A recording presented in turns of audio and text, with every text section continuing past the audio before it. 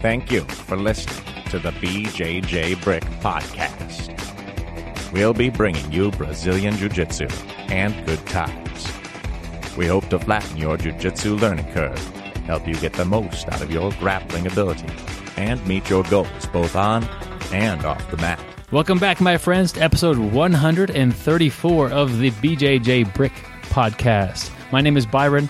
I'm here with my good buddy, Gary. Gary, what's happening, my friend? Well, you know, it's been a great day. We got to roll this morning, and that's what counts. We had some chokes and jokes going on. Yes, we did. You get a group of people that grapple for such a long time together, there's always going to be some good chokes and jokes. I'm excited this episode, Gary. We have Jess Fraser on our show this week for the interview.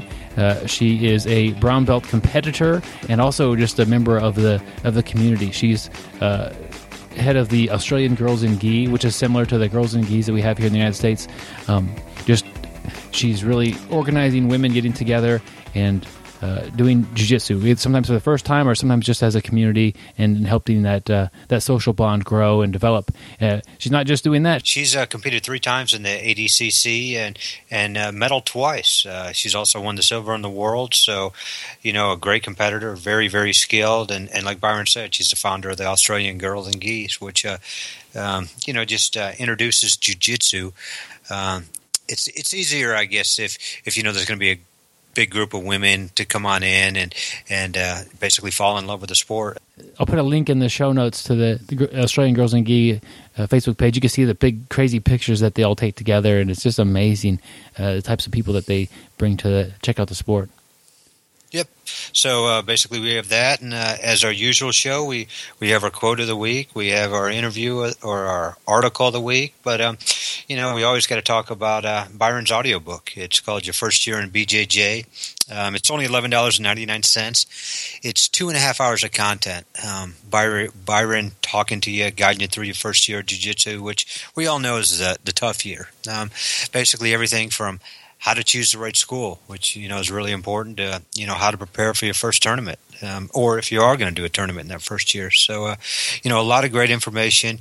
Definitely check it out. We'll put a link to it on the show notes. But like I said, it's only $11.99 for 2.5 hours of content. So check it out from our good friend and co-host, and actually main host, Byron Jabara.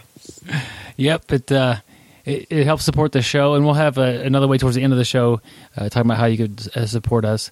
But this has been a lot of help, and I really hope it's helped people out during their first year, which is the main priority behind that audiobook.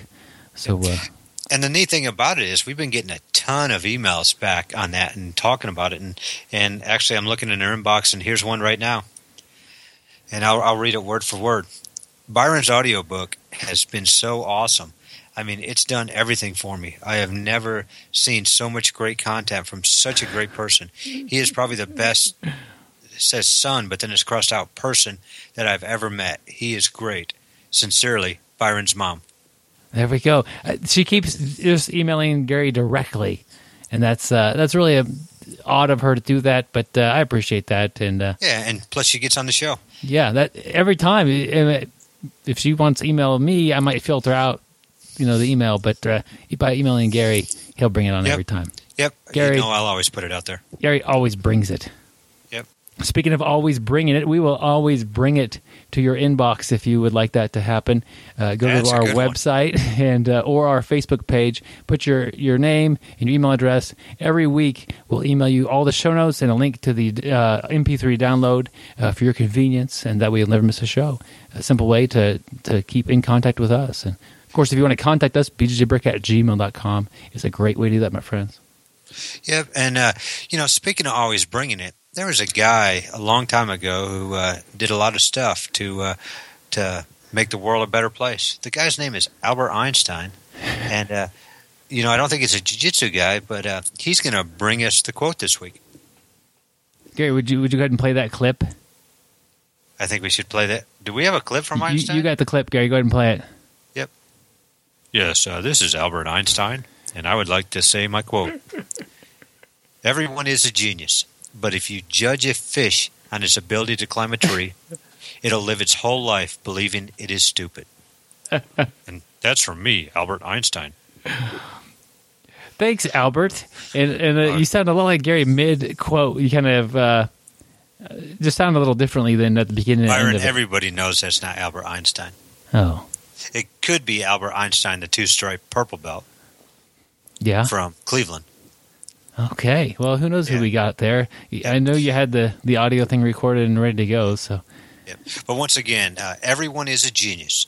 But if you judge a fish on its ability to climb a tree, it'll live its whole life believing it is stupid. Yeah. That's deep. Yeah. That's deep. Fish don't climb the ocean. trees. Deep like the ocean, Gary. No, really what it is, people have things they're good at and people have things that they're not good at. And if you just focus on what you're not good at and like maybe you're just not meant to be that great at something, it's going to be like a fish trying to climb a tree. It's just not going to happen. You know, really, you could probably become decent at it, better than a fish could climb a tree. But to be great at something, some people are just naturally enjoy the things that they're great at, and it seems like dude, that guy's amazing at jiu-jitsu. Yeah, but he might suck at cooking, or he might be a terrible driver. You know, like there's give and take out of the different categories. And, you know, so you might be feeling down today about your jiu-jitsu, but, you know, hey, you got something else going on in a different category probably, and really you can improve your jiu-jitsu, but the odds that you could become that, you know, that world-class person if you I don't know, I hate to be discouraging, but let me retry that content, Gary. Yeah, well, there's only going to be a few bucheches. It's not like everybody can get to that level. Yeah, that's a good way to say that, Gary. Yeah. I could train, I can quit my job and train all the time. It's not going to happen. I'm firmly grounded in reality that he would destroy me within seconds, even if I, you know, dedicated full time to training. That's me trying to climb that tree as a fish. Like I said before, I mean, we're no bucheches. We're no Ryan Hall, and we'll probably never be. It's not that I'm not going to try to be a Ryan Hall, but it's probably not going to happen. I can tell you it's not going to happen. Yeah, you're not going to like the fish judging the fish as being a terrible climber. I'm not judging my ability. I'm not going to say I'm a terrible grappler or Gary's a terrible grappler. Or even if, you know, you said I'm a terrible grappler. I've said that many times, but not to your face directly, Gary. Which this is kind of awkward now. But like a blue belt, not all blue belts are the same. Some blue belts are the blue belt version of themselves. And it may be hard for them to hang with other blue belts, but it's you know, after that certain amount of time of training, that's as good as they're going to be as a blue belt. There you go, there's your blue belt. And it still might be tough for some reasons, you know, that might be outside of their control of how good they can actually become at jiu-jitsu. But as long as that they're being the best possible, you know, tree climbing fish, if that's what they want to do.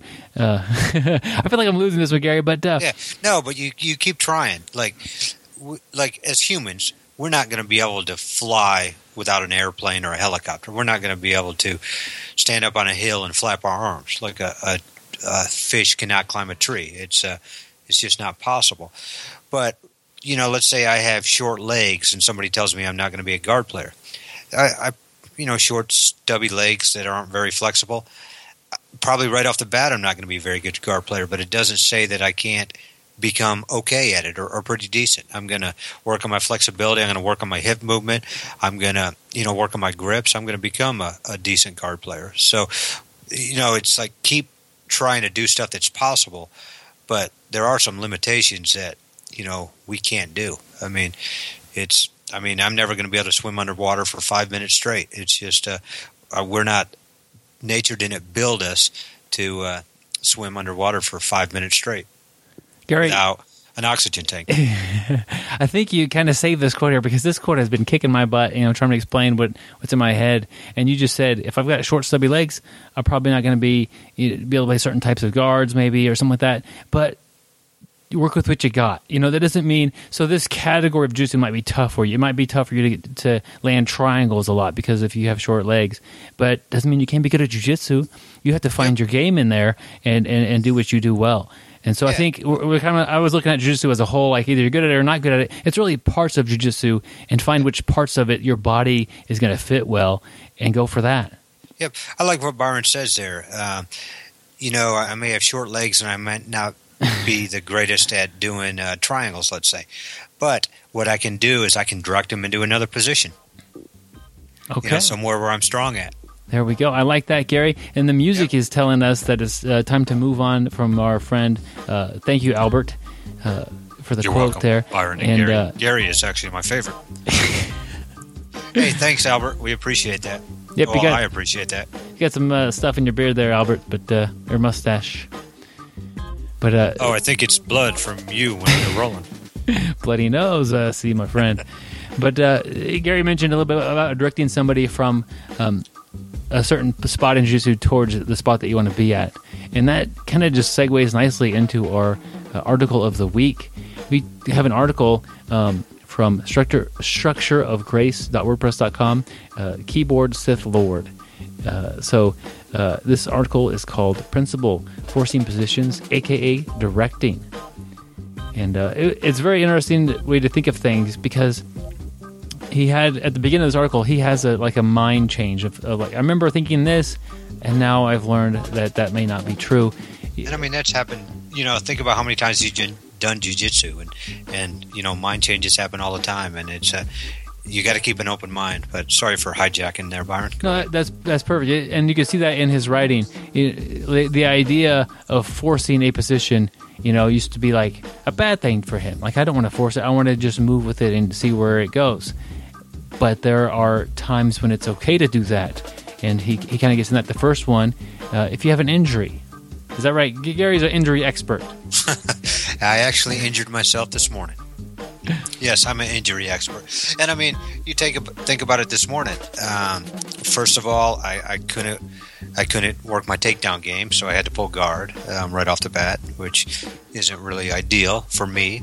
But then, because my left leg was injured, that's my strong hook. So I like to play half guard, and I like to use that hook and look for sweeps or elevate for leg locks, and I couldn't do that either. So I had to try some other stuff. So sometimes when you have an injury, you can't play your game. I'm limited into my normal game, and I got to go somewhere else.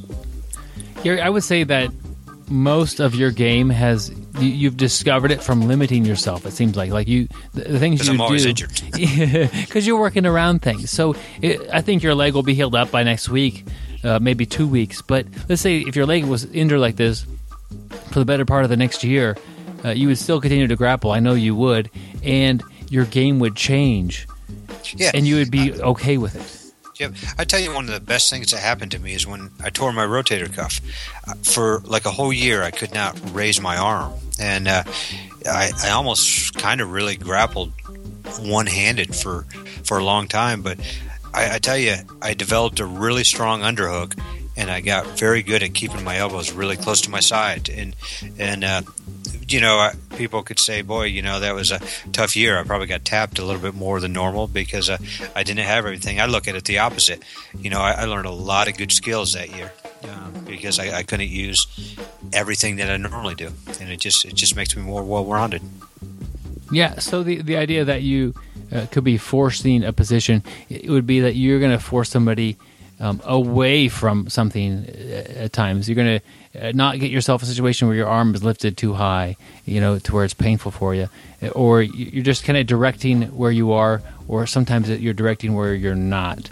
And I think that's an idea that's not really understood a lot of times, but like one of the things that I've had a habit of trying to avoid is somebody's close guard, because it is tough. It slows me down.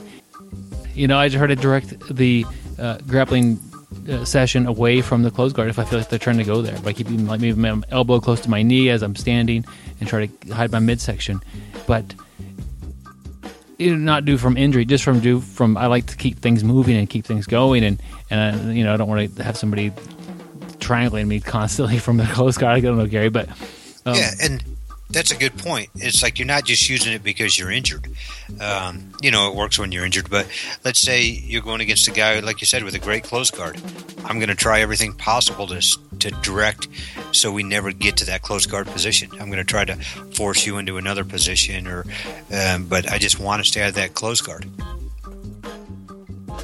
Yeah, it's a fun article. It brings up the idea that forcing at some things is not necessarily a bad thing all the time. Now, obviously it can be. If you don't want to do anything but but an easy one would be just pull guard every time and never train to be on top.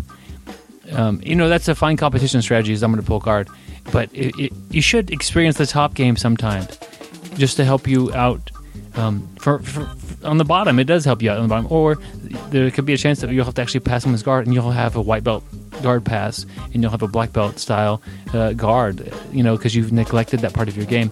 So by forcing constant into your guard, man, I can't even talk. By forcing somebody constantly into your guard, that could be a good thing, and it could also be a bad thing. So just kind of take an evaluation of what you're forcing in your game, and think about if it's good or if it's bad, and try to make some decisions from there. Yeah, you were talking about passing guard or whatever, but I kind of got a little half guard game where I'm a lot better on one side than I am on the other, and most people are right-handed, so they'll go one way, and it's always kind of worked into my game. But Byron, you were the one guy who then started forcing it the other way. And, I could look at it that, oh, darn, Byron's passing my guard and getting me in side control, and I'm in bad shape. But I look at it it's great that he's doing that. I mean, in the short term, I'm getting smashed and I'm getting beat. But in the long term, I'm getting better at that side. So, I'm kind of glad he found it, and it just made my game even that much stronger. Yeah, and for that credit, Gary, it's hard for me to start to pass your guard the wrong way for you, because you just have things set up that way. Yeah. Yep. So I know what you're talking about, and it's the only way I can pass your guard. That's a perfect example of this article, by Jeff. There, it's the way you've worked to pass my guard. Yeah, and it just because I can't pass it the other way typically, Gary, but we'll keep that a secret, my friend. Maybe you'll forget about it, hopefully. But we'll put a link to the article in the website there on the show notes for you guys. All right, with that article wrapped up nice and tight in its own gi, getting strangled, we could move on. Is that a Fuji Sakai gi? Yes, it is, Gary. Yes, it is. And Gary's talking about this gi I've been wearing for a while, and put up a review on the website there about it, and I like it, Gary. It's been a good gi for me there. So everybody check out the video of Byron reviewing the Fuji Sakai gi. All right. Well, with that said, and all wrapped up in that Sakai gi, we'll go ahead and roll the interview with Jess Fraser.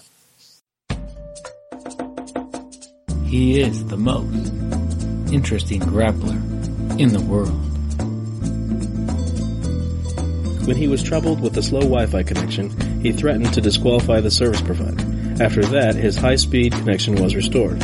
He then streamed the Worlds from the comfort of Chuck Norris's living room. Chuck never knew that he was there, but he did enjoy a faster internet connection. When he is stuck in a traffic jam, he manages to keep rolling, just very slow. This is what he considers to be his slow roll time. I don't always listen to podcasts, but when I do, I prefer the BJJ Brick podcast. Stay sweaty, my friends.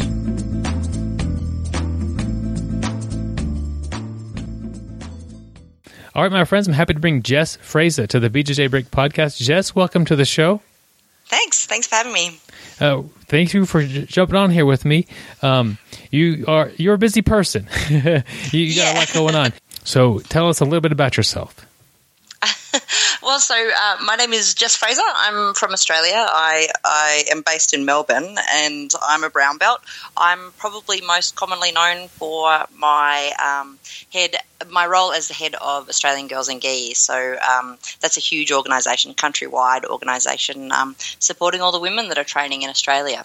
And how did you get into that role?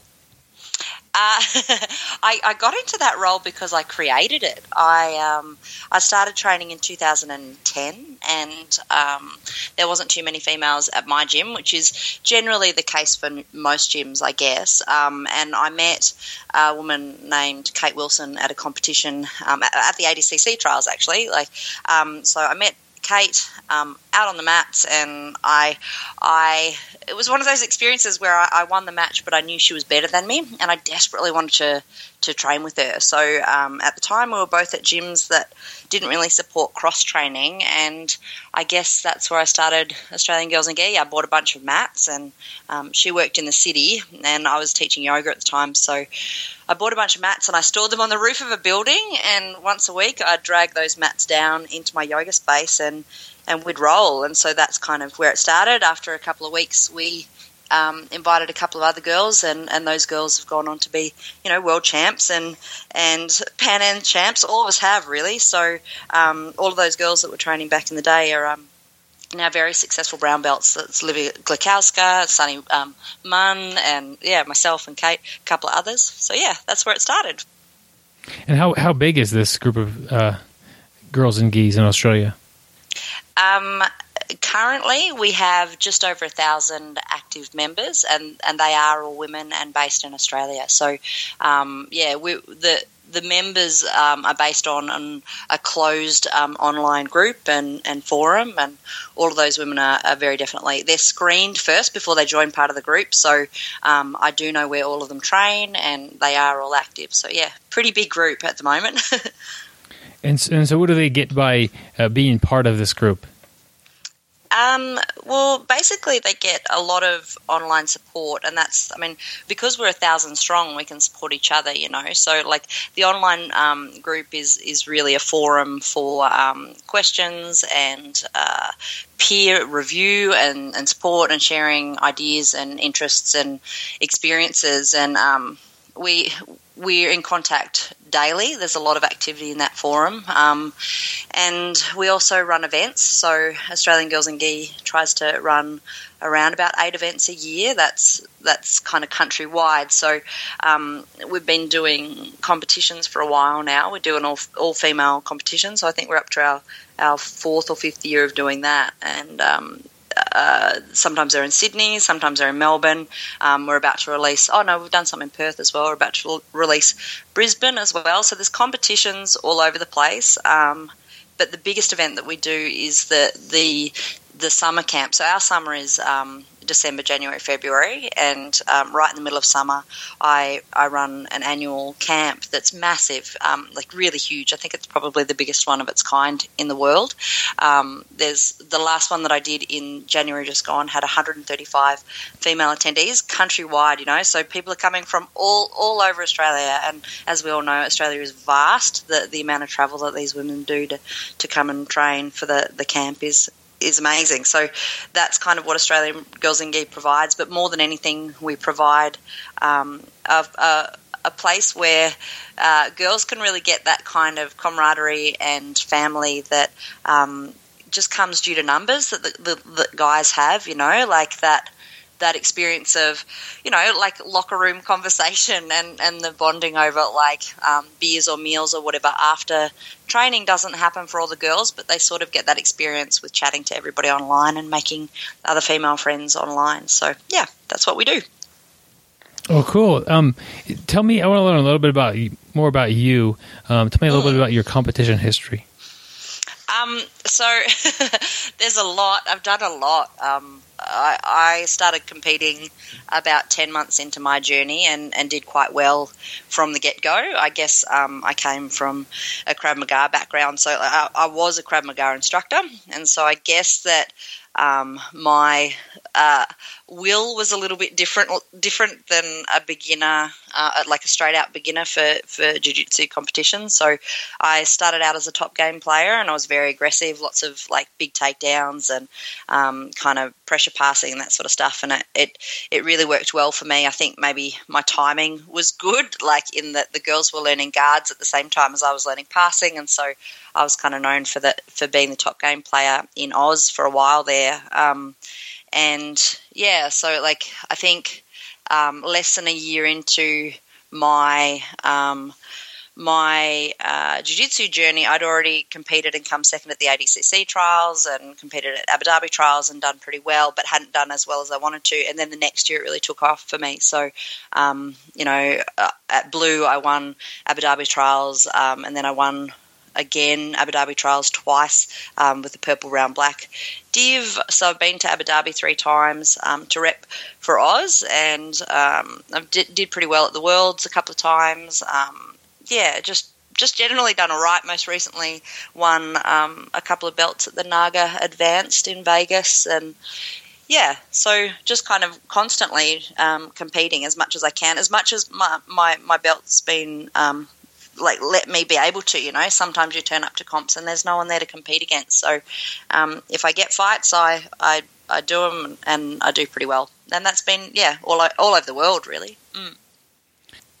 Has your experience with the Krav Maga and that training beforehand helped you at all? I guess it does on some levels, and it works for you in some ways and against you in other ways. As far as technique goes, it's pretty detrimental. I gather my coaches felt when I was starting out that we had to get me a little less head focused and a little less kind of, grabby and stubborn, I guess. And that was a big transition to soften up and to become aware of the other person in the role. I also really struggled with jiu-jitsu conceptually, moving from Krav Maga to Brazilian Jiu-Jitsu. It just, obviously self-defense is its primary function is to get you from point A to point B sort of in a relatively healthy state. And jiu-jitsu is such a different goal, it's a puzzle and it's an exchange, and it's a conversation, whereas Krav Maga is really very brutal. It's designed to be like kind of supreme violence, you meet force with force, and you try to get out of there as soon as possible. So a big leap for me was that jiu-jitsu was done in silence, and Krav Maga really isn't. We would vocalize what we needed help with. We'd vocalize about a weapon if it was in play. We'd vocalize, what we wanted out of the situation, whether you're saying no or don't touch me or things like that, And so to move from a really vocal, very aggressive state to this playful exchange of ideas is a really hard one. It was a really hard one for me, but as far as things that it benefited me moving from Krav Maga to Jiu-Jitsu is Krav Maga is designed to be learnt very quickly and easily retained and easily done, practiced really, really easily. It's very, very simple stuff. It's very violent and it's very aggressive, but it's very simple stuff, and I think that in that way, learning Krav Maga gave me a window into just learning a sport, learning a martial art, and learning a discipline. So I guess kind of like, your second language is the hardest to learn, and then the next one shouldn't be as hard. It's about learning a process, and I think that Krav Maga really sort of sped up that process for me, just in how I learn. Like when I came to Brazilian Jiu-Jitsu, I didn't have to discover how I learnt or how I needed to drill or how I needed to get the information into me. I'd already learnt that through Krav Maga, and that process is much, much faster in Krav Maga than it is in Jiu-Jitsu, just purely because Krav Maga is much more simplified than Brazilian Jiu-Jitsu. Mm.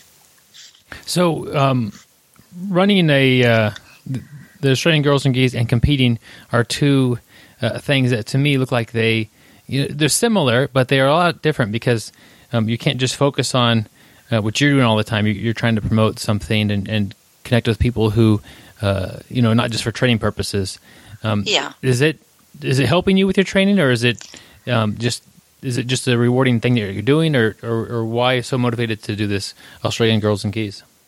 You're right. It is difficult to do both, and they aren't the same thing. So one is really community focused and focused outwardly. My work with Australian Girls and Geese is like pure sacrifice.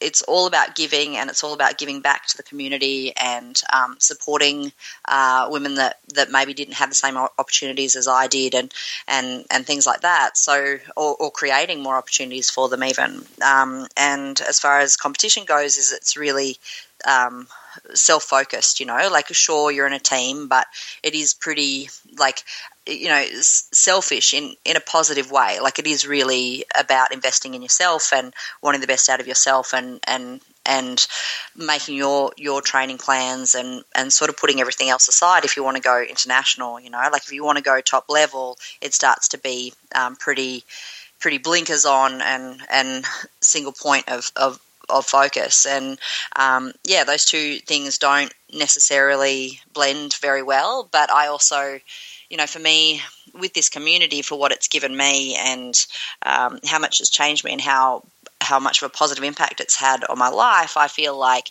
I owe the sport a lot too, and so for me that's where I'm trying to find balance, even though like putting both of those things together is totally exhausting. It really is. It's about balance for me and about giving back as much as I receive, like when I get like super self-involved and start focusing on my own training and my own competition career, I'm really asking a lot of people to support me to do that. It's not something I can do alone. I do need support, even though it is all my focus and my drive. I simply can't do it without my team or a beautiful training facility or, other people that are willing to put their bodies on the line for me to like try to tear through them, like it can't be done alone. And I feel like to balance the world properly, I have to give back as much as is given to me. And I guess that's the drive of Australian Girls in Gi, even though from time to time it is really hard, like that camp in Australia that I run in January, it wipes me out. I'm often like pretty run down and sick after that, and I'm very distracted in the lead up to it. And the hard thing about that is that hits, 2 weeks before the Abu Dhabi trials in Australia. So often I'm going to the trials entirely exhausted and just having to sort of suck it up and go on, because the Australian, the Australian comp season is a little out of whack with the American one. And so sometimes the timing's bad, but, it hasn't affected either group negatively, like either my training or the community group of Australian Girls in Gi negatively yet. And so, until I completely run out of steam, I'll try to keep balancing the two. Yeah. Well, that's great. Where do you see the Australian Girls in Gis maybe in a couple of years or so? What I hope to do, and I've talked about it a lot, and the girls listening will know who I'm talking about when I say this. And basically, I want to branch out, and I'd really like to have helpers more involved across the country. It's a lot of work with just me. I've definitely got Hope Douglas, who is in Sydney, and she's a brown belt training out of my BJJ. She's epic. She's really, really cool, and she's really helping me out. She started to do some events for Australian Girls in Gi, so it's not just me. And I know there's definitely a group of girls in Perth that are looking to do the same thing, and Queensland and Queenie up in Darwin is looking to be organising all the A-Gig stuff. So I'm starting to branch out and really trust people with my baby, because they have the same energy and excitement about it and see its worth. So, yeah, I guess delegating some tasks would be awesome. I don't really want Australian Girls in Gi to back off in any way. I think that it's a really important group for the Australian women, and for most of these women now, which is it blows my mind, but for most of these women, it's just it's a standard that we have. They couldn't imagine their sport without this help and this support and this organisation, which is like something that I never had, but I love their experience, and I really wouldn't want that to change. So whether I stay in the sport for another 5-10 years, I don't know. Like, anything could happen, but definitely I want Australian Girls in Gi to stick around and be something that's really just known. It's just, I want it to be as established as the Australian Federation of Brazilian Jiu-Jitsu, I would love to see, Canadian Girls in Gi, and that may well happen. I'd love to go international, in the places that the girls groups aren't popping up yet. I'd love to try and help them set it up too. Well, that's cool, and you've got you're busy, and you've got a lot of work cut out for you. Yeah. So That's exciting to see what you're doing with your future goals for that. I'm trying to kind of get an idea of the makeup of this group. So there are competitors, obviously. There are people who just practice jiu-jitsu, and then there's people who are interested in it and they go to maybe the events, but they don't actually train a lot outside of the events because maybe it's a little bit more than they want to do right now or something like that. Do you know the makeup of the Australian girls and geese, kind of what those numbers would be, or any idea of a guess?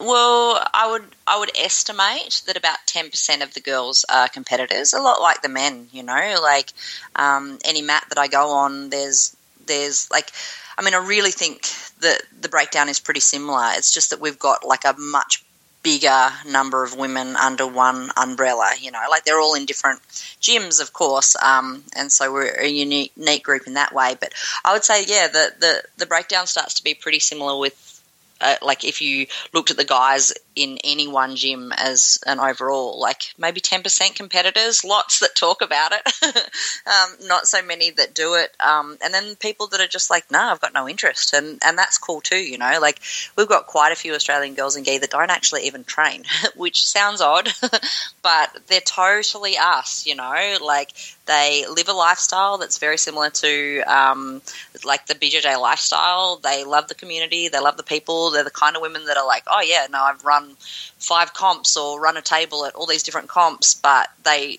don't roll, and that's cool too, like we don't exclude people or expect people to hit a certain level or anything like that, like intermittent sort of participation is just as cool as twice a day, 6 days a week. It's more about the community than the sport often, even though the sport is sort of how we met, So, there's competitors, but it's certainly not the focus of the group. It used to be, I think, more when I was more focused on competition, like as I was coming up and like super competitive, super like comparison kind of focused blue belt. I think Australian Girls and Gi was flavoured by my energy with that, and we used to be much more kind of competitor focused, but now we're really not. Like as I stop seeing that that's the only part of as I kind of moved from seeing that was the only focus in jiu-jitsu into like kind of a broader vision for jiu-jitsu, the groups really moved in that way also. So I think that we're much more inclusive now as a group. Yeah. Jess, what do you say to a girl who has never tried jiu-jitsu and she's interested in trying it, maybe in coming to one of these big events to see what it's like? What would you say to her to kind of get her motivated just to try it out?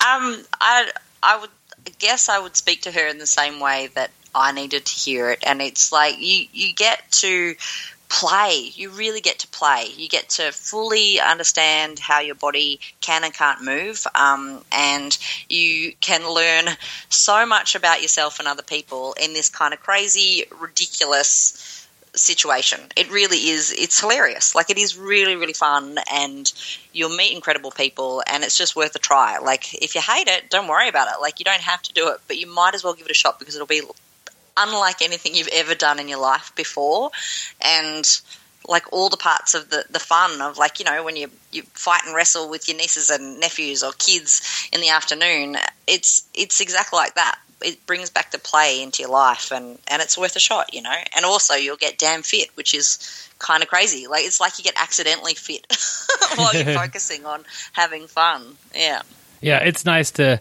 count something so fun as a workout. It's thinking about exercise, most people, they get through it. They have to force themselves to do it. But we're so lucky with jiu-jitsu that we go in, we train, and we have a good time, and we happen to get a good workout while we're doing it as well. So it's kind of a win-win without having the stress. It's totally the best. Like I've been injured lately, and so I have to go back to like actually doing cardio to maintain my fitness for when I hit the mats again and lifting and stuff. And though I love lifting, I really hate cardio. Like it's hard. Like I have to really convince myself to leave the house to do it, like, and when I'm there and I'm like, I'm in Toronto at the moment, so it's been really cold, and so I've been doing cardio indoors on machines, and it drives me crazy. Like, I'm on this machine for an hour, and I just, I think about all the years that I did fitness like that, and how much time I wasted, because I just think I could have been learning a skill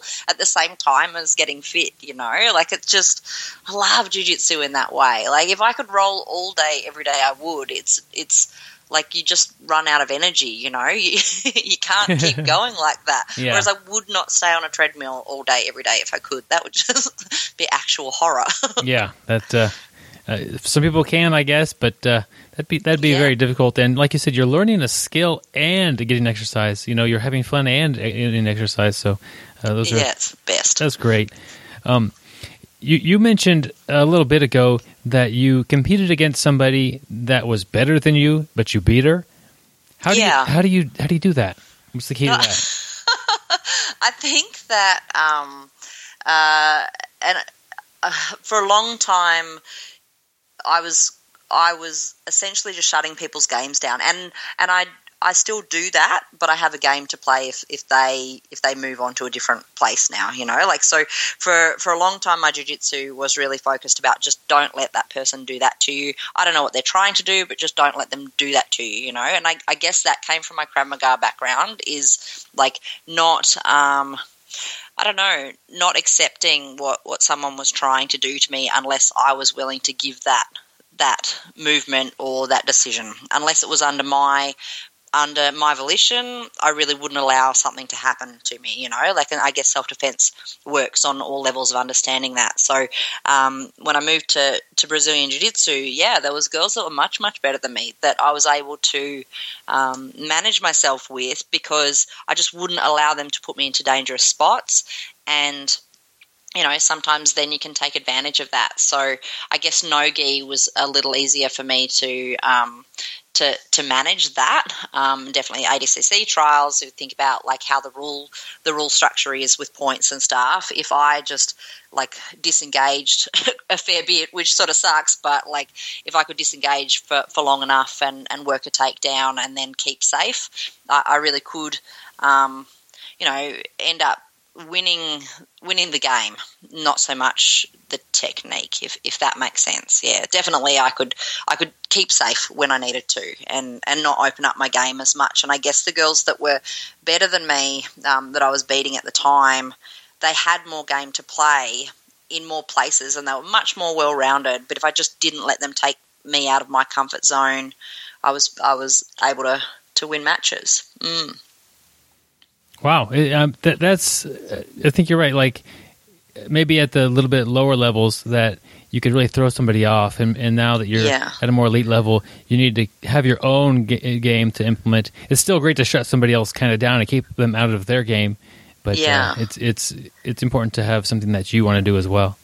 Oh yeah, and it's like I felt it recently. I got the like total honor of rolling no-gi with Valentina. I can't say her last name. Anyway, she's a UFC fighter. She's amazing. But I got to roll with her a fair bit in Bali, and I really faced that experience of like I've got this huge brown belt game, and like I've got so much going on, and like lots of people tell you you're doing so well, and you get all these great feedback situations with like winning golds and titles and stuff, and then you roll with someone like Valentina and she just shut me down. There's just no way. She just would refuse to play the BJJ game, like she's a UFC fighter, like she's a top level athlete, like epic, world champion with her Muay Thai, kickboxing, but she just would not play the game with me, and so this was the same experience. So like I was trying all like moving from one guard to another guard, and she just wouldn't play, and she just wouldn't advance, like so for her, of course she's going to stay in my guard, and in her world she'd just be punching me in the face. But for me to try and get her to open up and to move forward and to put herself at risk was an absolute nightmare. So I had to open up my game to engage, and it always put me at risk because she'd take advantage, So that experience happened between us two, and it's such a frustrating thing to fight someone that just will not fight you. And so like anything can happen in that moment, I guess. Wow. What event was that at? What's that? What event was this at? It wasn't an event. Valentina trains out of Tiger Muay Thai in Thailand, and I've been training out of Bali MMA under Justin Seidel, and so I've been training there, and she came past for a visit, and yeah, it's just Island of the Gods, like amazing people drop by, you know. she's my size, and she's incredible, so feeling very blessed to spend some time there. But yeah, that gym itself is incredible. Just good training there. That's awesome. Yeah, awesome. So we talked a little bit about the Australian Girls and Gis, the goals you have. What goals do you have for yourself for competition, maybe for the next couple of years? For the next couple of years, like I guess, being a brown belt, there's pretty obvious goals that are coming up relatively soon. For me, I really want to honor the end of my brown belt, like it's the last colored belt you get to have, and I want to finish it, and I want to I want to do a bunch of competitions internationally that kind of make me feel like I got everything done that I wanted to get done. And I had sort of planned to, like, obviously I'm in Toronto at the moment, I'm Australian. I had planned this year, this whole season for getting that done. But it looks like I might have put myself out with a bit of a shoulder injury. So I might have to do this same plan again next year. We'll find out from the doctors relatively soon. But yeah, things like Pan Am's, Worlds, Abu Dhabi, there's a bunch of stuff that I want to do before black, So that's that goal for this belt, and then who knows? Who knows what happens with black belt? I guess move into coaching a little bit more would be a goal. But yeah, that's kind of ballpark personal goals at the moment. But like I said, injury throws you off the path sometimes, and we'll just have to wait and see. So you mentioned you're in Toronto. What are you doing there, and where are you going to go next? So I'm here because of the injury. I was in America, so like my journey so far has been Australia to Bali. I've been training out of Bali, like I said, for a while at Bali MMA, and then I went to Hawaii and trained there at a couple of great gyms, and then I went from Hawaii to Vegas, and Vegas I was training with Sophia Drysdale, of course. She's Australia's first female black belt, so there's a big strong connection for lineage for Australian women to stop by and see Soph. She runs camps out of Vegas and stuff, so that's pretty fun. But while we were training, I hurt myself, so and that was in prep for Pan Am's. So I hurt myself a couple of weeks before Pans and had to just basically sit it out, and I'm just waiting to get better, really. So I was hanging out in Vegas, and that was cool, but my family's here in Canada, so I've got family all through Ontario, and just decided to come hang out with these guys while I can't roll, and see everyone catch up. And as soon as I'm back on my feet, like, I'm hoping to do an East Coast tour, like sort of from where I am all the way down south to Miami, and get New York in, and get a couple other places in on the way down to Miami. But it's all going to be injury dependent, like I said, if my arm's not looking so great, I might just have to put a pause on it and come back and do the world tour next year. But we'll wait and see. Yeah, some things are outside of our hands. Yeah, totally. But there's no disasters ever. It's just about timelines, and that's the only thing. In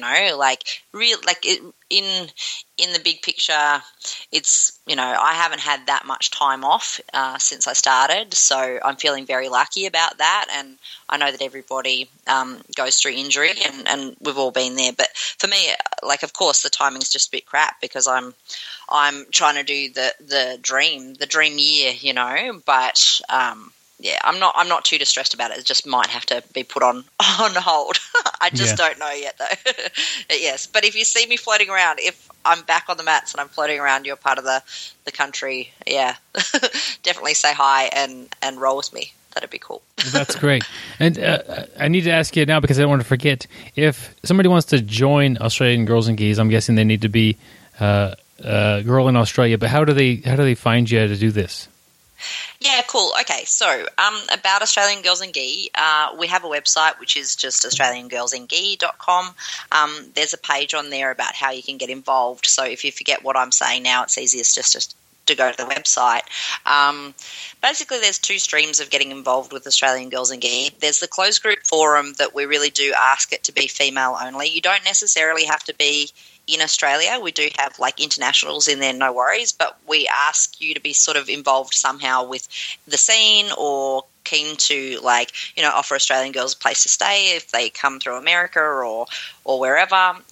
So somehow involved, so it's not just spammy newsfeed stuff for you. So it's really like you're participating in the group conversation, so that's what Australian Girls in Gi, the forum is. So it's a closed group on Facebook, and for those people using Facebook, you'll understand what I'm talking about is you just ask to be a member. What I do is I screen everybody because we get some undesirables in there purely because of the search. Like the start is like Australian girls, so a lot of people, search those two words, and we're not quite the demographic that they're after. But so I screen everybody and I send them the terms and conditions of the group. So basically the terms and conditions are essentially, this is a safe space where we don't defame anybody, and we respect the fact that all gyms and all ages and all experience levels are represented in the group. And for the group to stay healthy and safe, we need to speak anonymously in a couple of different ways. We can't just use the group as pure marketing or anything. It's just not for that. It's about a community group supporting each other. So the girls or the guys. So there are guys in the group, but the only men that we are welcoming into the group are people that either run a gym or, say, are a coach or are the kids coach or whatever, a male that can pass on information that otherwise wouldn't get to their female members. So there really are in there, but they're sort of silent witness. They're asked to be there just to gather information and to respect the girls' privacy and to understand that the women are really looking to other females for answers and leadership in the group, and that it's quite important that they do that they sort of just bear witness. So, So basically, long story short, if you ask to join as a member of the forum, I'll see your name pop up and I'll send you the terms and conditions, and you'll see whether that's right for you or not. And then as a way of kind of screening, we just ask you to tell us your belt, who you train under, and the gym that you train at. So if there's any problems, we can actually kind of track people back and make sure that they're accountable, or maybe contact the coach and say this person's having trouble or whatever it is. So it's a very safe and moderated group. So that's one way to do it. The other way to do it is to just hit like on our Facebook page. So that's Australian Girls in Gi, and it's just a relatively easy Facebook page to find. And we post our public news on that stuff. So the stuff that isn't so much about discussing about how hard training is, or that they're having problems with different training partners or social aspects or whatever, that's for the closed group forum. But the public page is news about girls getting promoted, events coming up, all the stuff that's kind of, that we're happy for the public to know about. So that page, could do with support, because then obviously we can help promote things, and that helps get sponsorships and things like that. So, they're the two streams of getting involved with Australian Girls in Gi, or they can just contact me directly. I'm on Facebook and on Instagram as Brown Belt Jess, and pretty easy to contact, and I can point them in the right direction. All right, sounds good, and I'll put links to all that in the show notes. And you might have to get a new Instagram account sometime. I mean, or change the name of it somehow. I know, right? You're kind of locked into that, aren't you? It's kind of funny. Yeah, it's short-sighted. I just figured I'd be a brown belt forever, and other brown belts will understand what I mean by that. Oh, that's funny. But my nickname when I'm training is Purple, so it'll just get more complicated as we go. Oh, that's funny. In any community, I look at the jiu-jitsu community as a whole, and there's always a set of questions that pop up. Do I need to lose weight before I start training, or how do I get a gi, or what do I do in this situation, or what are the social norms? What are the questions that that the newer girls tend to ask the most or struggle with? How do you help? What's the common things that you help people with? Most commonly, it depends on the time of the year, weirdly enough. So most commonly we're answering questions about, is this okay? So I guess I get sent quite a few personal messages asking if I can post things anonymously because it's a service I provide, so the girls it doesn't have to be obviously from them when the group starts discussing a topic. And like more often than not, I'm dealing with people that are asking questions about the gym culture. Is it all right that I've been asked to do X, and I don't mean X like the guard, I mean X as in like whatever thing. So like, is it okay that I've been asked to teach the kids classes and I don't feel like I'm ready? Or is it okay that I don't want to compete yet? Or is it okay that my coach doesn't think I'm ready to compete and I want to compete? Things like that. So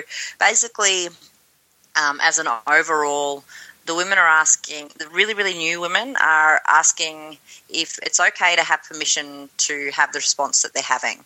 And they just want to feel validated in that way. And sometimes, the more experienced women will say, yeah, no, I don't think you should be behaving like that, or that one thing shouldn't annoy you so much. Sometimes the women, will come back and say, yeah, that sounds pretty dodgy and shouldn't be happening for you. So it really is about validation, and feeling that they're normal or that their response or their fears are justified, and that in that way, the group really does form support because it's a big discussion, and then they're like if you're, say, a 38-year-old mother of 3 and this is your first athletic pursuit and you're in this gym and you've already overcome all of these things that like are pretty intimidating. Like it's a bit of a boys' club and all the guys look young and fit, and you've overcome all these things and you've finally found a gi that might actually sort of fit, which is pretty rare as a female, and you're on the mats and someone says something to you that actually distresses you. Like, who do you take that information to and really like nut it out with if you're not feeling confident that there is a friend or a kind of colleague or whatever on the mats? Like, this is what Australian Girls in Gi does best. Very respectful of the gyms, and we never say, oh, you should leave that gym, or that guy sounds like he's shit or whatever. It's not that sort of stuff. It's more about the women feeling like they're heard. Yeah.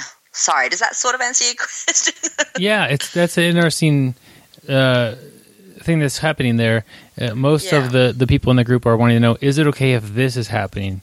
And they're trying to get a feel for, is this an unusual situation that I'm in, or is this a normal thing?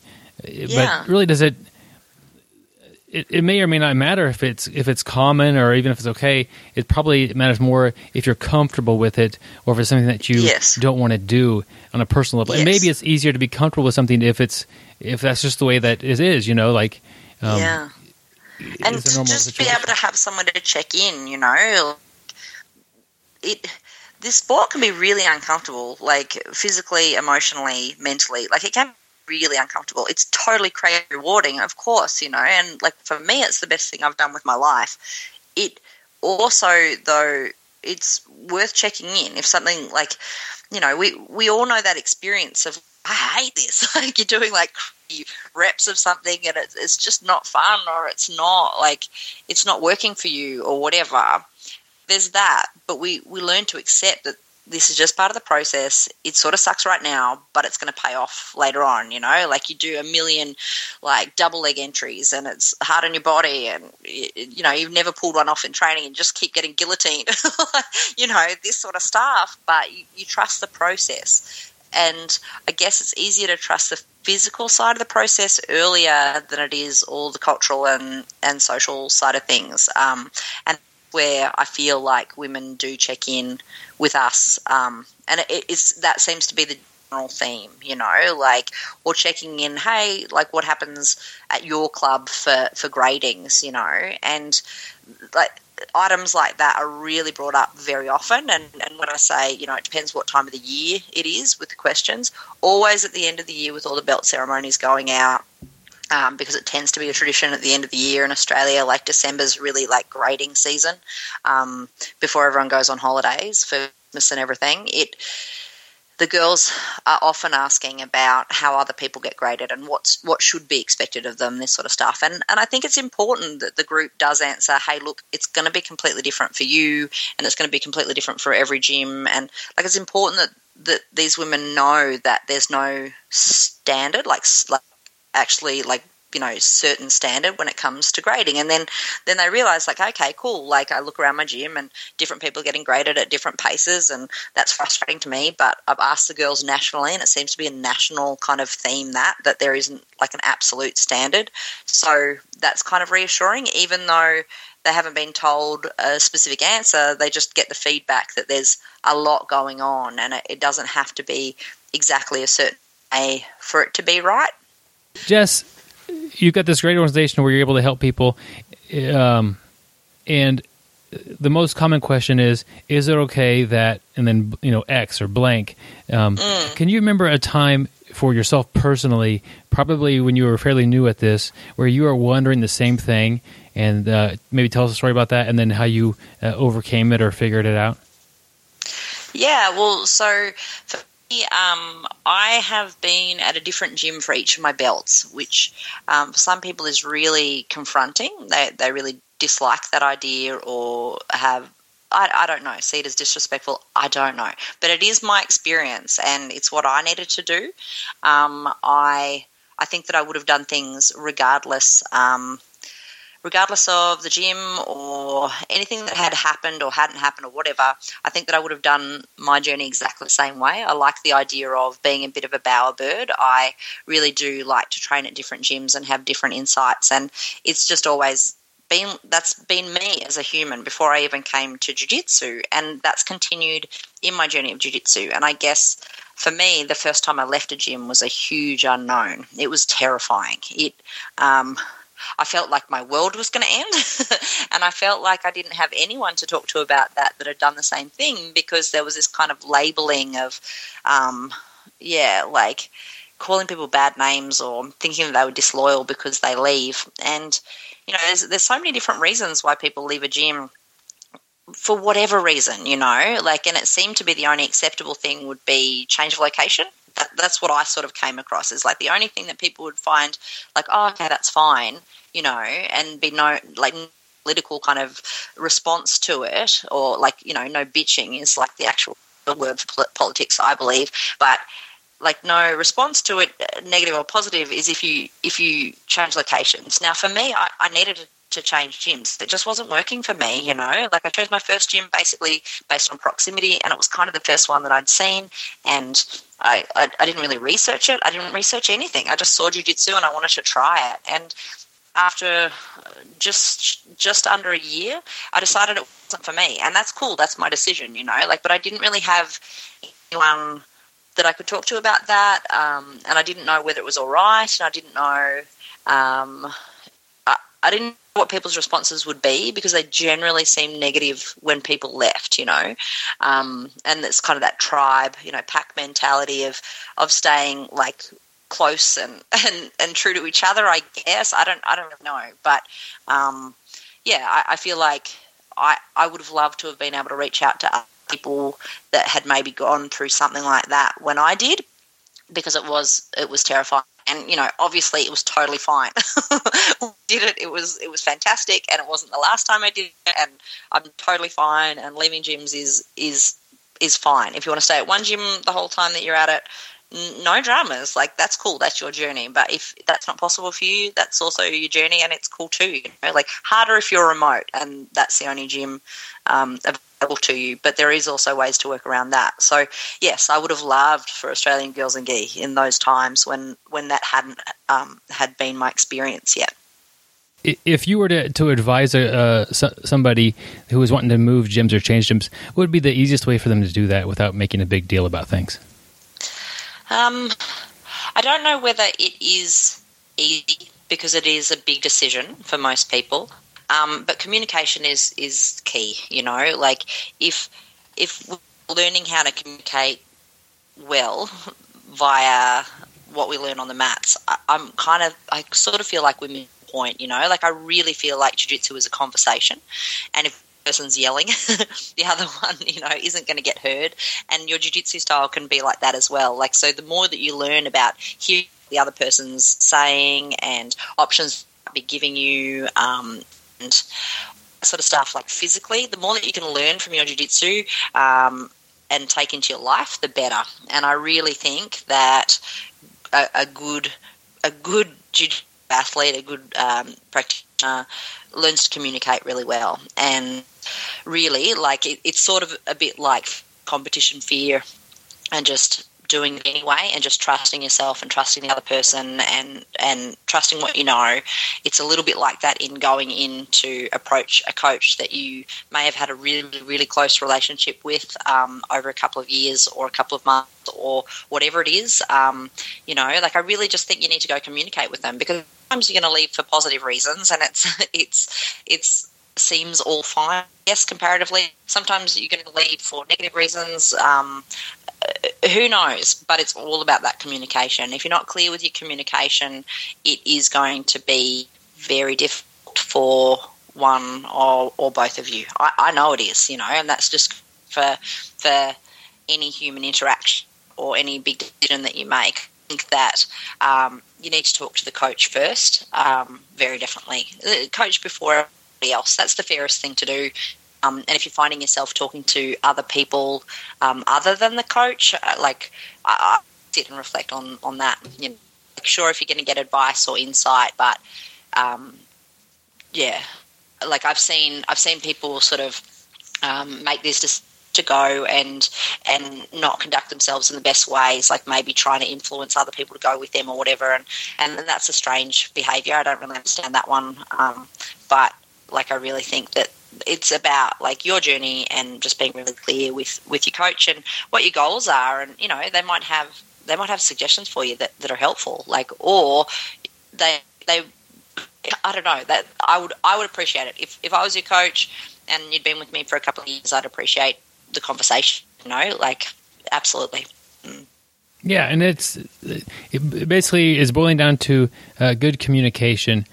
And in the conversation may not go real well. Some people are going to take it up better than others, but you're trying to have that dialogue. And I'm looking at other things, off the mat, at work or in your personal life or with your family or other things.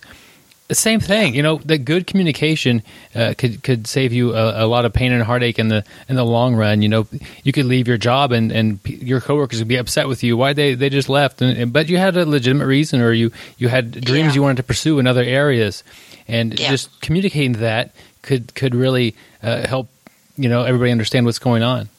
Yeah, and I mean, if you can communicate clearly and honestly.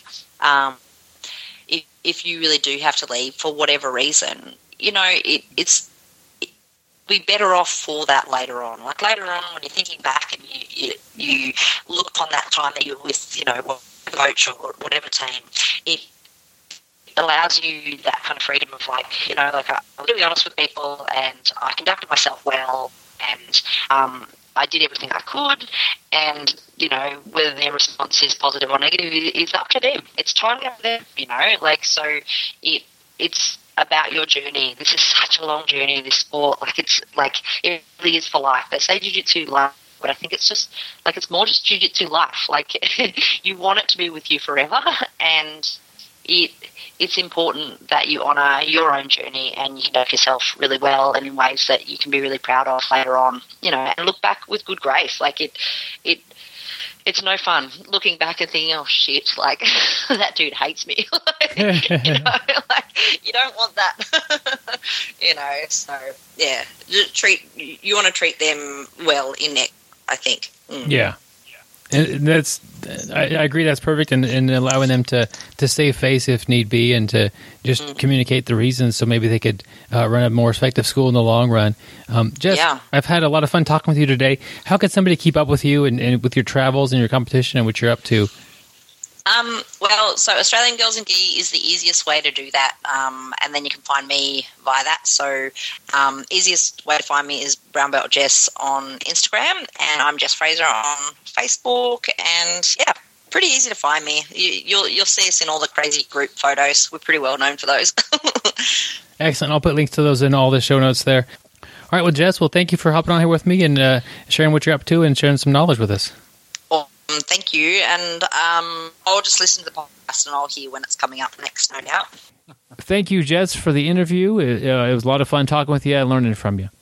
It's always fun to get people who are active in the community and also competitors at that level. It's really neat to see somebody doing that.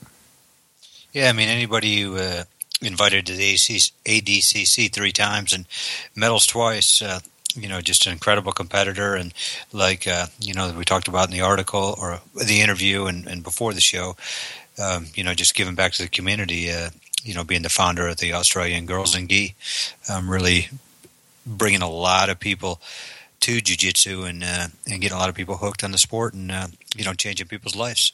Yep, help building that social network of women in Australia there. Speaking of like a social network, Gary, we can be found on social media. We've got a Facebook page, Twitter account, and more recently actively engaged in our YouTube channel. So check us out on those locations or anywhere else you might think we would be. We'll probably be there. Yep, and definitely go on to the interwebs and go to iTunes, write us a review. Let us know how we're doing. And if you make it funny, we will send you a free BJJ Brick Gi patch if you live in the U.S. Send us an email at bjjbrick@gmail.com or message us on our Facebook page. Let us know that was you, because otherwise we have no clue who it was that sent us. So let us know. Give us your address, and we'll get you one out in the mail. Yep, it's pretty easy to get a BJJ Brick Gi patch if you live in the United States. I mean, actually, I think it might be easy for somebody in a certain part outside the United States to get a gi patch here in the coming days. That's true. Gary, we'll get to that in a few minutes.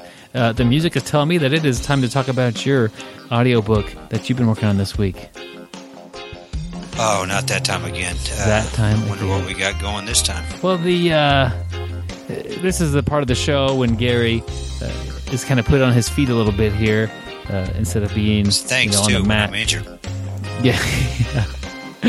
But he's going to be thrown a book topic or title, and he's got to tell us what he's working on that book, and he's got no idea what this is about. So it's always kind of fun to watch him squirm and find a way to make an audio book or a real book sometimes. He's even made pop-up books this way.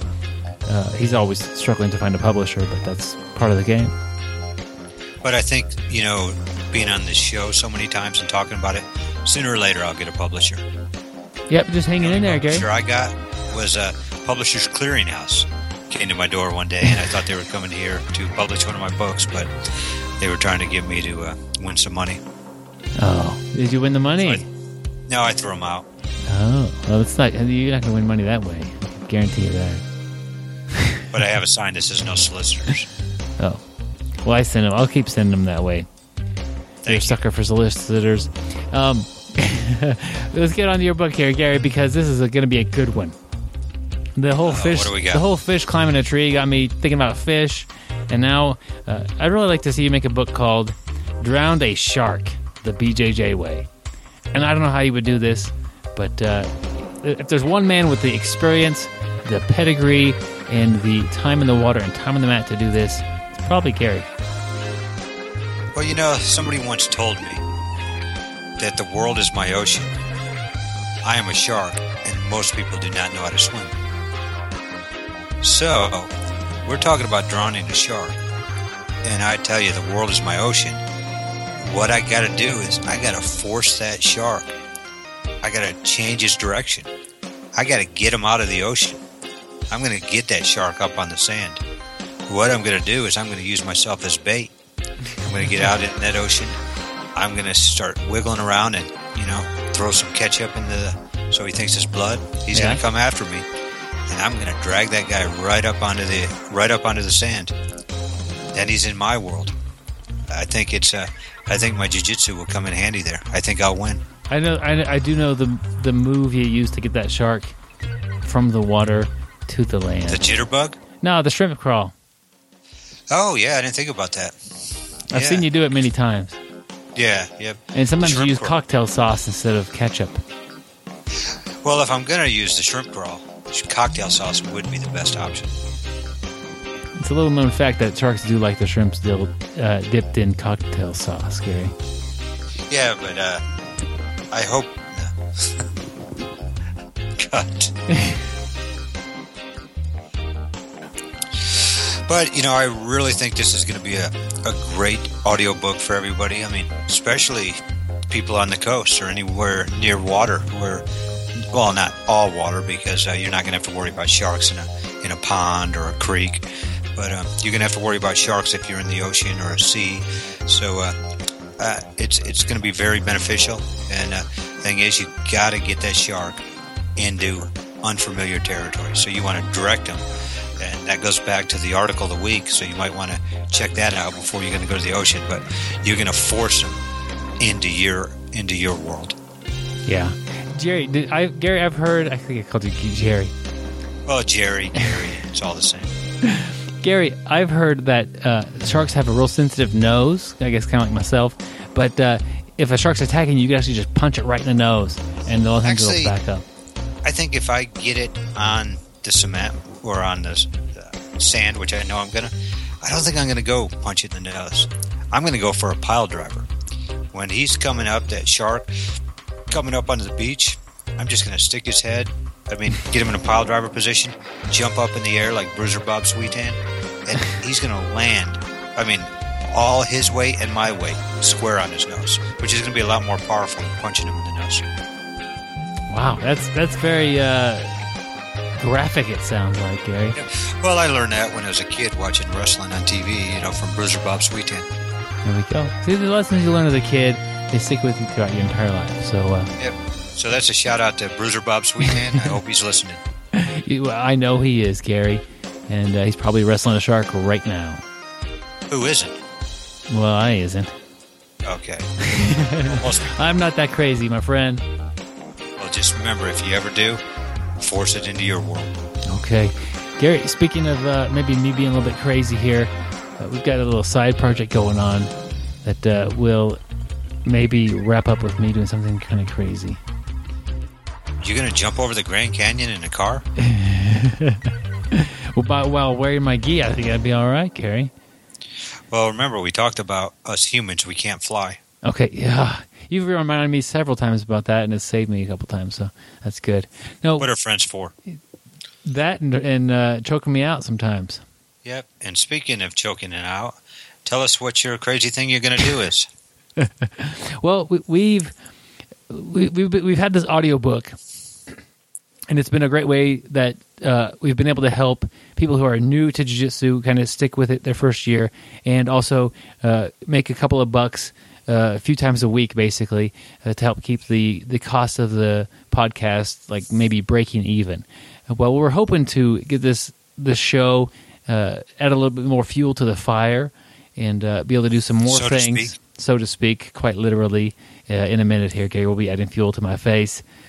But so the plan is there's this website called Patreon, Patreon. I'll put a link to it in the show notes.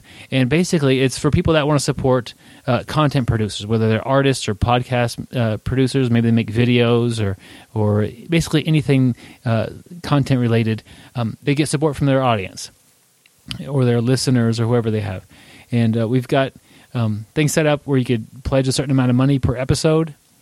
And I've got a video in there that it kind of explains everything, and not like a crazy amount, but we'll have different rewards for each level that people pledge, and it's going to help give this show an actual budget instead of scraping by on not costing me a bunch of money to make. So once we have a budget, we're hoping to do some pretty cool things.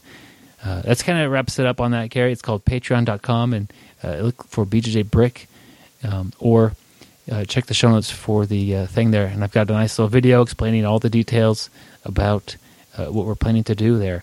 And ultimately, when we reach our goal, I'm going to be getting pepper sprayed and grappling. That is going to be crazy. Pepper spray and grappling. You're not going to be able to see. You're going to be in pain. And the bad part is I'm probably going to be the guy grappling you. So I'm going to also get the runoff of the pepper spray and be in the same situation. Yeah, I've ran this idea by my wife, and she says that no one's going to grapple you. So I kind of got Gary saying that he'll do it. But it'll be interesting to see if we get a couple different belt levels to grapple.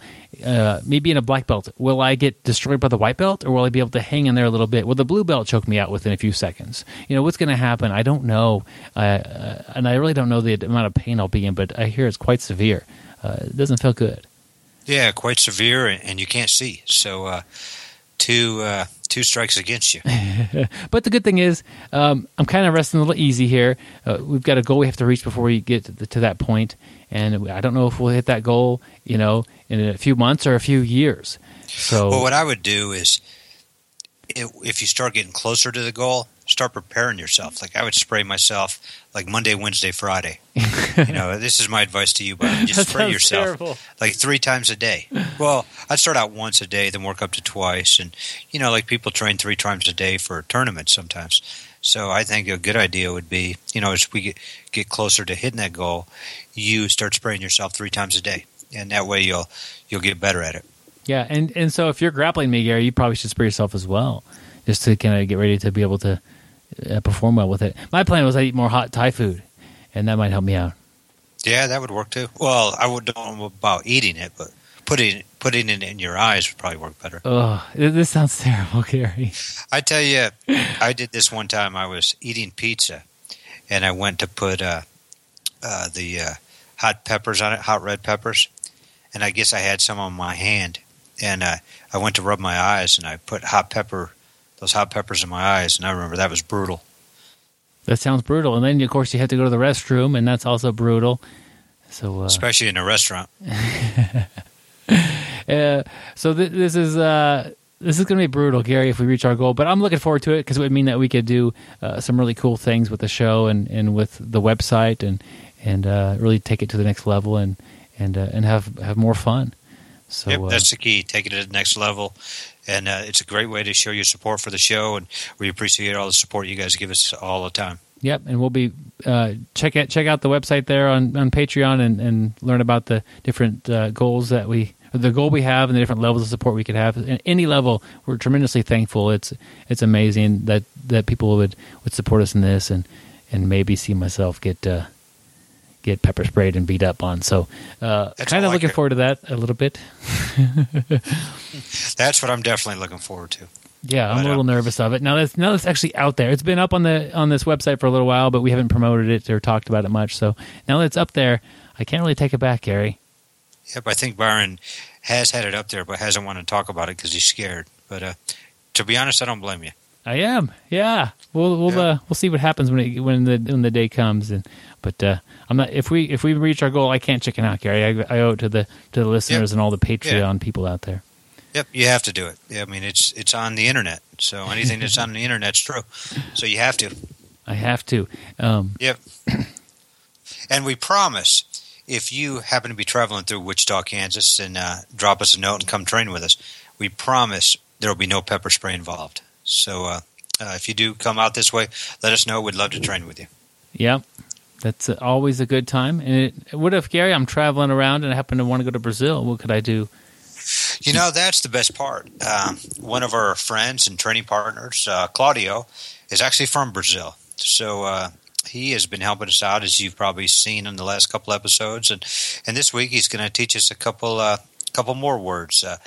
Basically, he's going to teach us how to say ambulance, which, who knows? We're grappling. We'll probably need it. Police, doctor, taxi. I mean, that's a word you definitely need to know. Hotel. We're probably staying in a hotel. My favorite thing is eating, and I like to go to restaurants. So he's going to tell us about restaurants. And we already talked about this one earlier, the restroom. So some really important words you need to know. So check out our buddy Claudio.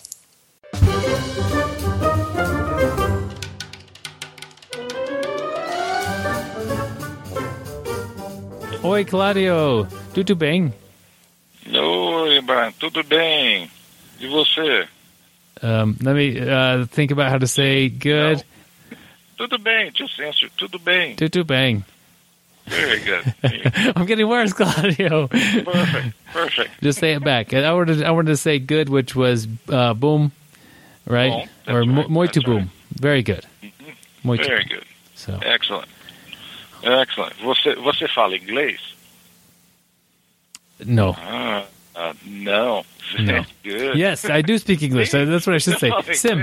Sim. I should just flat out say, yes, I do. Yes, I do. Can we speak English here, please?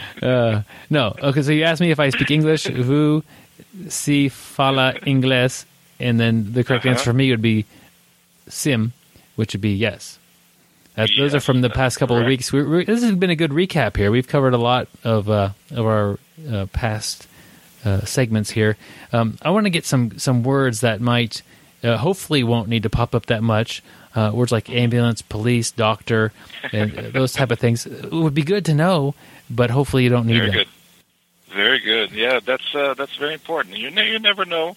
We had a friend of ours, Dusty Grant. I think he cut his toe or something like that, or his fingers. I can't remember. I think it was his finger in Brazil traveling. So they had to find a doctor there to help him out. So it's very, very important that we know some of the basic words. Let's start with the ambulance, okay? That's the very first one. It's similar to the way we spell it, ambulance, but we say it a little bit different, of course. It's ambulancia. Ambulancia. Ambulancia, yeah. Think about, I can relate to it. Ambulancia. Well, ambulance. That's very close. You just tweak the words a little bit here. Ambulancia. And spells AMBULANCIA.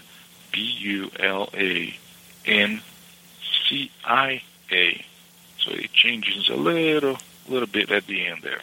Ambulancia. Perfect. The second one will be police. Hopefully you won't be involved with police, but if you need to know, or if you need to call them for some reason, you can call policia. Policia. And spells POLICIM. CIA. Sorry. Policia. So changes a little bit from the English there too, the way we spell. Second one, we're talking about doctors and all that, and doctor would be medical. So MEDICO, medical. And medical. That's right. Kind of like you're measuring something. I don't know. That's how I can think. Medical. Is the O pronounced medico? Magical, yes. Okay. It's almost, you almost say like a U would be in Portuguese, a U at the end. So magical. Yeah, not a magical. Magical. Kind of like a medic. Exactly. That's exactly right. Medic, yeah. Okay, how about if I need to get a taxi? If I'm looking if I go to somebody at the front desk or somewhere and I just say taxi, I need some help here. I need to get back to my hotel. How would I say taxi? That's a very hard word, man. It's exactly the same. Taxi. Okay, good. It's taxi. You say a taxi. Is this is important but a little different? Is a taxi a good way to get around in most of Brazil or where you're from? Absolutely. Okay. Absolutely. They have plenty of those, and public transportation it's everywhere too. Buses and subways and trains. It's very, very popular. If you ever been to Rio or São Paulo, you will see that the traffic is awful. So a lot of people try the alternate. They go by motorcycles, or they just take the bus or subway or something like that. So yeah, and taxis are one of the main methods of transportation there, and I use it when I'm traveling there too, or going to visit my family. Instead of renting a car or something, I use a taxi. It's very safe, and it's not that expensive either. So taxi will be the word. It spells exactly the same as taxi, but you just pronounce a little bit different. Taxi. And how would if I see a taxi, do you wave at them? Do you... You wave, you stretch your hand, wave. Okay. It's jump in front of them, whatever it takes, just make them stop, yes. And it's basically the same. I think they have a little light that shows that they're available, or if it's off, if they're not available, or I guess if they don't stop, they're not available. There you go. Yes, it's basically the same as here. Okay. And once I get in the taxi, I want to go to let's say I want to go to my hotel. How would I say that? Hotel also spells the same as English, but you just say hotel. You just don't pronounce the H as a, like hotel. You just say hotel. Okay, hotel. Yeah, hotel. I like that one. That's easy. You almost drop that H out. Hotel. Is that common to drop the H, or to? It depends on the word. Yeah, okay. It is. If it's it depends. It's a Portuguese word. Yes, they're translating. They're dropping the H because the R is pronounced as an H. So when some yes. Mm-hmm. Okay. How about if I want to get in my taxi and I want to go to a restaurant? Sure. You're hungry. Been training all day. Of course, you want to eat some churrasco. Yeah. You ask for restaurante. Restaurante. So restaurant. Yeah. It spells basically the same. The only thing you add is E at the very end. So restaurante.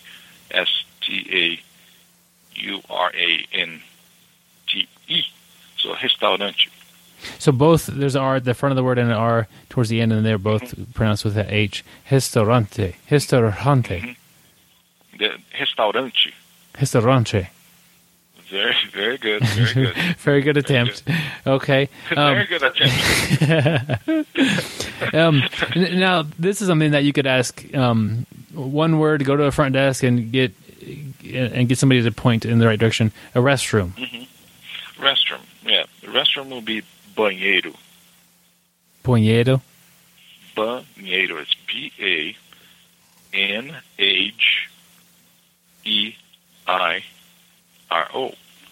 Banheiro. So that banheiro there in the middle, it's like a banheiro. Weird little. Mm-hmm. Am I close? Yes, banheiro. Banheiro. Yeah. And if you kind of dance around and act like you need to go pee real bad, they might get the clue. Yeah, they'll point you in the right direction. That's for sure. Once again, like we spoke before, hand gestures and body language will help a lot. There we go. Okay, these are all great things to be able to say. One word can often get a message across. Ambulancia. Close. Ambulancia. Ambulancia. The police was policia. Police. Very good. Okay, and doctor was medico. Mm-hmm. Is that right? Medico. Taxi. My favorite one is taxi. Hotel. We're dropping the H. Hotel. Hotel. Yeah. What else do we have? Restaurant. Restaurante. And then restroom, which seemed to be a little bit tougher for me. Panhero. Banheiro with the B. Oh, with the B. Banheiro. Banheiro. Very good. Banheiro. Very good. Yeah. Okay. These are valuable words to know when you're heading into a place where you don't speak the language. So. Very true. All right. Well, this is good. Thank you, Claudio. You're welcome. We'll catch you next week. There we go. Muy obrigado.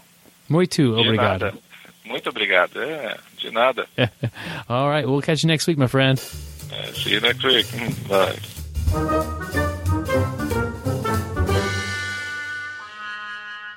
All right. Thank you, Claudio, for that lesson. as we've said before, all the lessons have been piled up together and scooped off to the side on YouTube, and they're all in one big clip there. If you're actually going to Brazil or want to study all these more in depth, check out that video. We'll put a link to that in the show notes. Yep. Or if you're already in Brazil and can't figure out how to get to a restaurant or a taxi, or you're just totally lost, go check out our YouTube channel. Check out Claudio. Yeah, he will save you. Yep. He will help you out, that's for sure. And he'll be back next week telling us how to say sorry, which is something that is just probably important to be polite, and also basic counting. So the one thing we haven't had him teach us to say is tap. That might be a good idea. Yeah, it's kind of universal, and it's more of a sign language, Gary, from my understanding. Oh, okay. So then that's good. I don't know. Yeah, normally I tap on somebody, but sometimes somebody forced you into a different direction and it has really, smashed you and you can't even move your arms or your legs maybe, and you have to say tap. That's true. There are a lot of different situations that can come up on the mat, and it seems like, Gary, sometimes you just scream out in pain and they stop most of the time. Yeah, but in some languages, some cultures, screaming out in pain means do it harder. Actually, I don't know if that's true or not, but that would be terrible. Yeah, that would be a disaster waiting to happen on the mats. Yep. At that location. The only thing I could think that would be more of a disaster waiting to happen is if we reach our goal on Patreon and we get to watch Byron get sprayed with pepper spray. Yeah, like I don't know if you said before, it will be filmed and it will be put up for all to enjoy. The terrible beating I receive. So that's just a good part of it there, Gary. Yep, so we can't wait for that. So the day I get pepper sprayed, I'll be looking for some good friends to actually hit the mat with me. If you have a good friend that often hits the mat with you, we'd appreciate it if you'd let them know about the show. Maybe direct them towards one of your favorite episodes or just the website there. And the word of mouth spread of the BJJ Brick podcast has been really nice, and it's always an honor when somebody recommends the show to somebody else. Yeah, that's the biggest honor we could get if you like the show that much and you tell one of your friends. But in all reality, in all seriousness, man, we really, really appreciate all you guys listening every week. And if you know anybody who wants to be on the show or you know anybody who has an article, send us an email, bjjbrick@gmail.com. Hit us up on our Facebook page, bjjbrick, and let us know. And we would love to get some of your content out there, talk about your article or your blog, or if you got somebody who'd be great for an interview, we'd love to get them on the show. Gary, before we let everybody go, we got to let them know about next week's show. We have Michael Jin on the podcast. He has a book that's out. It's called The Science of Submission. I've read the book. It's always nice when I can actually read the book before they come on, and I read the book before I interviewed him, and the way he breaks down certain positions and submissions, he does it in a way that it will apply across the board. Even if you don't do these submissions, which he broke down some really common ones, you're going to be able to think about it and then apply it to yourself. And so it's a very interesting book. He explains a lot of it in the interview, and we're excited to bring in Michael Jin to the show. Definitely make sure you tune in next week to listen to our interview with Michael Jin, and don't forget we have another episode with our training partner and buddy, Claudio. That's right, Gary. It's been a good show today. I think I struggled a little bit during the quote in the article, kind of like getting my thoughts before I would talk, but that's just part of the learning process. We're hopefully getting better and better every episode, so I hope to be better next week. But I'm glad I had Gary here drag me through this episode, Gary. No wonder my leg hurts so bad. I thought it was from grappling today, but it's from dragging you through. You pulled me across the finish line on this one, buddy, and we've made it. Yep, teamwork. That's what it's all about. As always, stay sweaty, my friends. And don't forget to shower. Thank you for listening. I hope you find the time today to roll. After all, the best way to get better at Brazilian Jiu-Jitsu is to do Brazilian Jiu-Jitsu. Jess, you've... I mean, I said nothing there. Jess...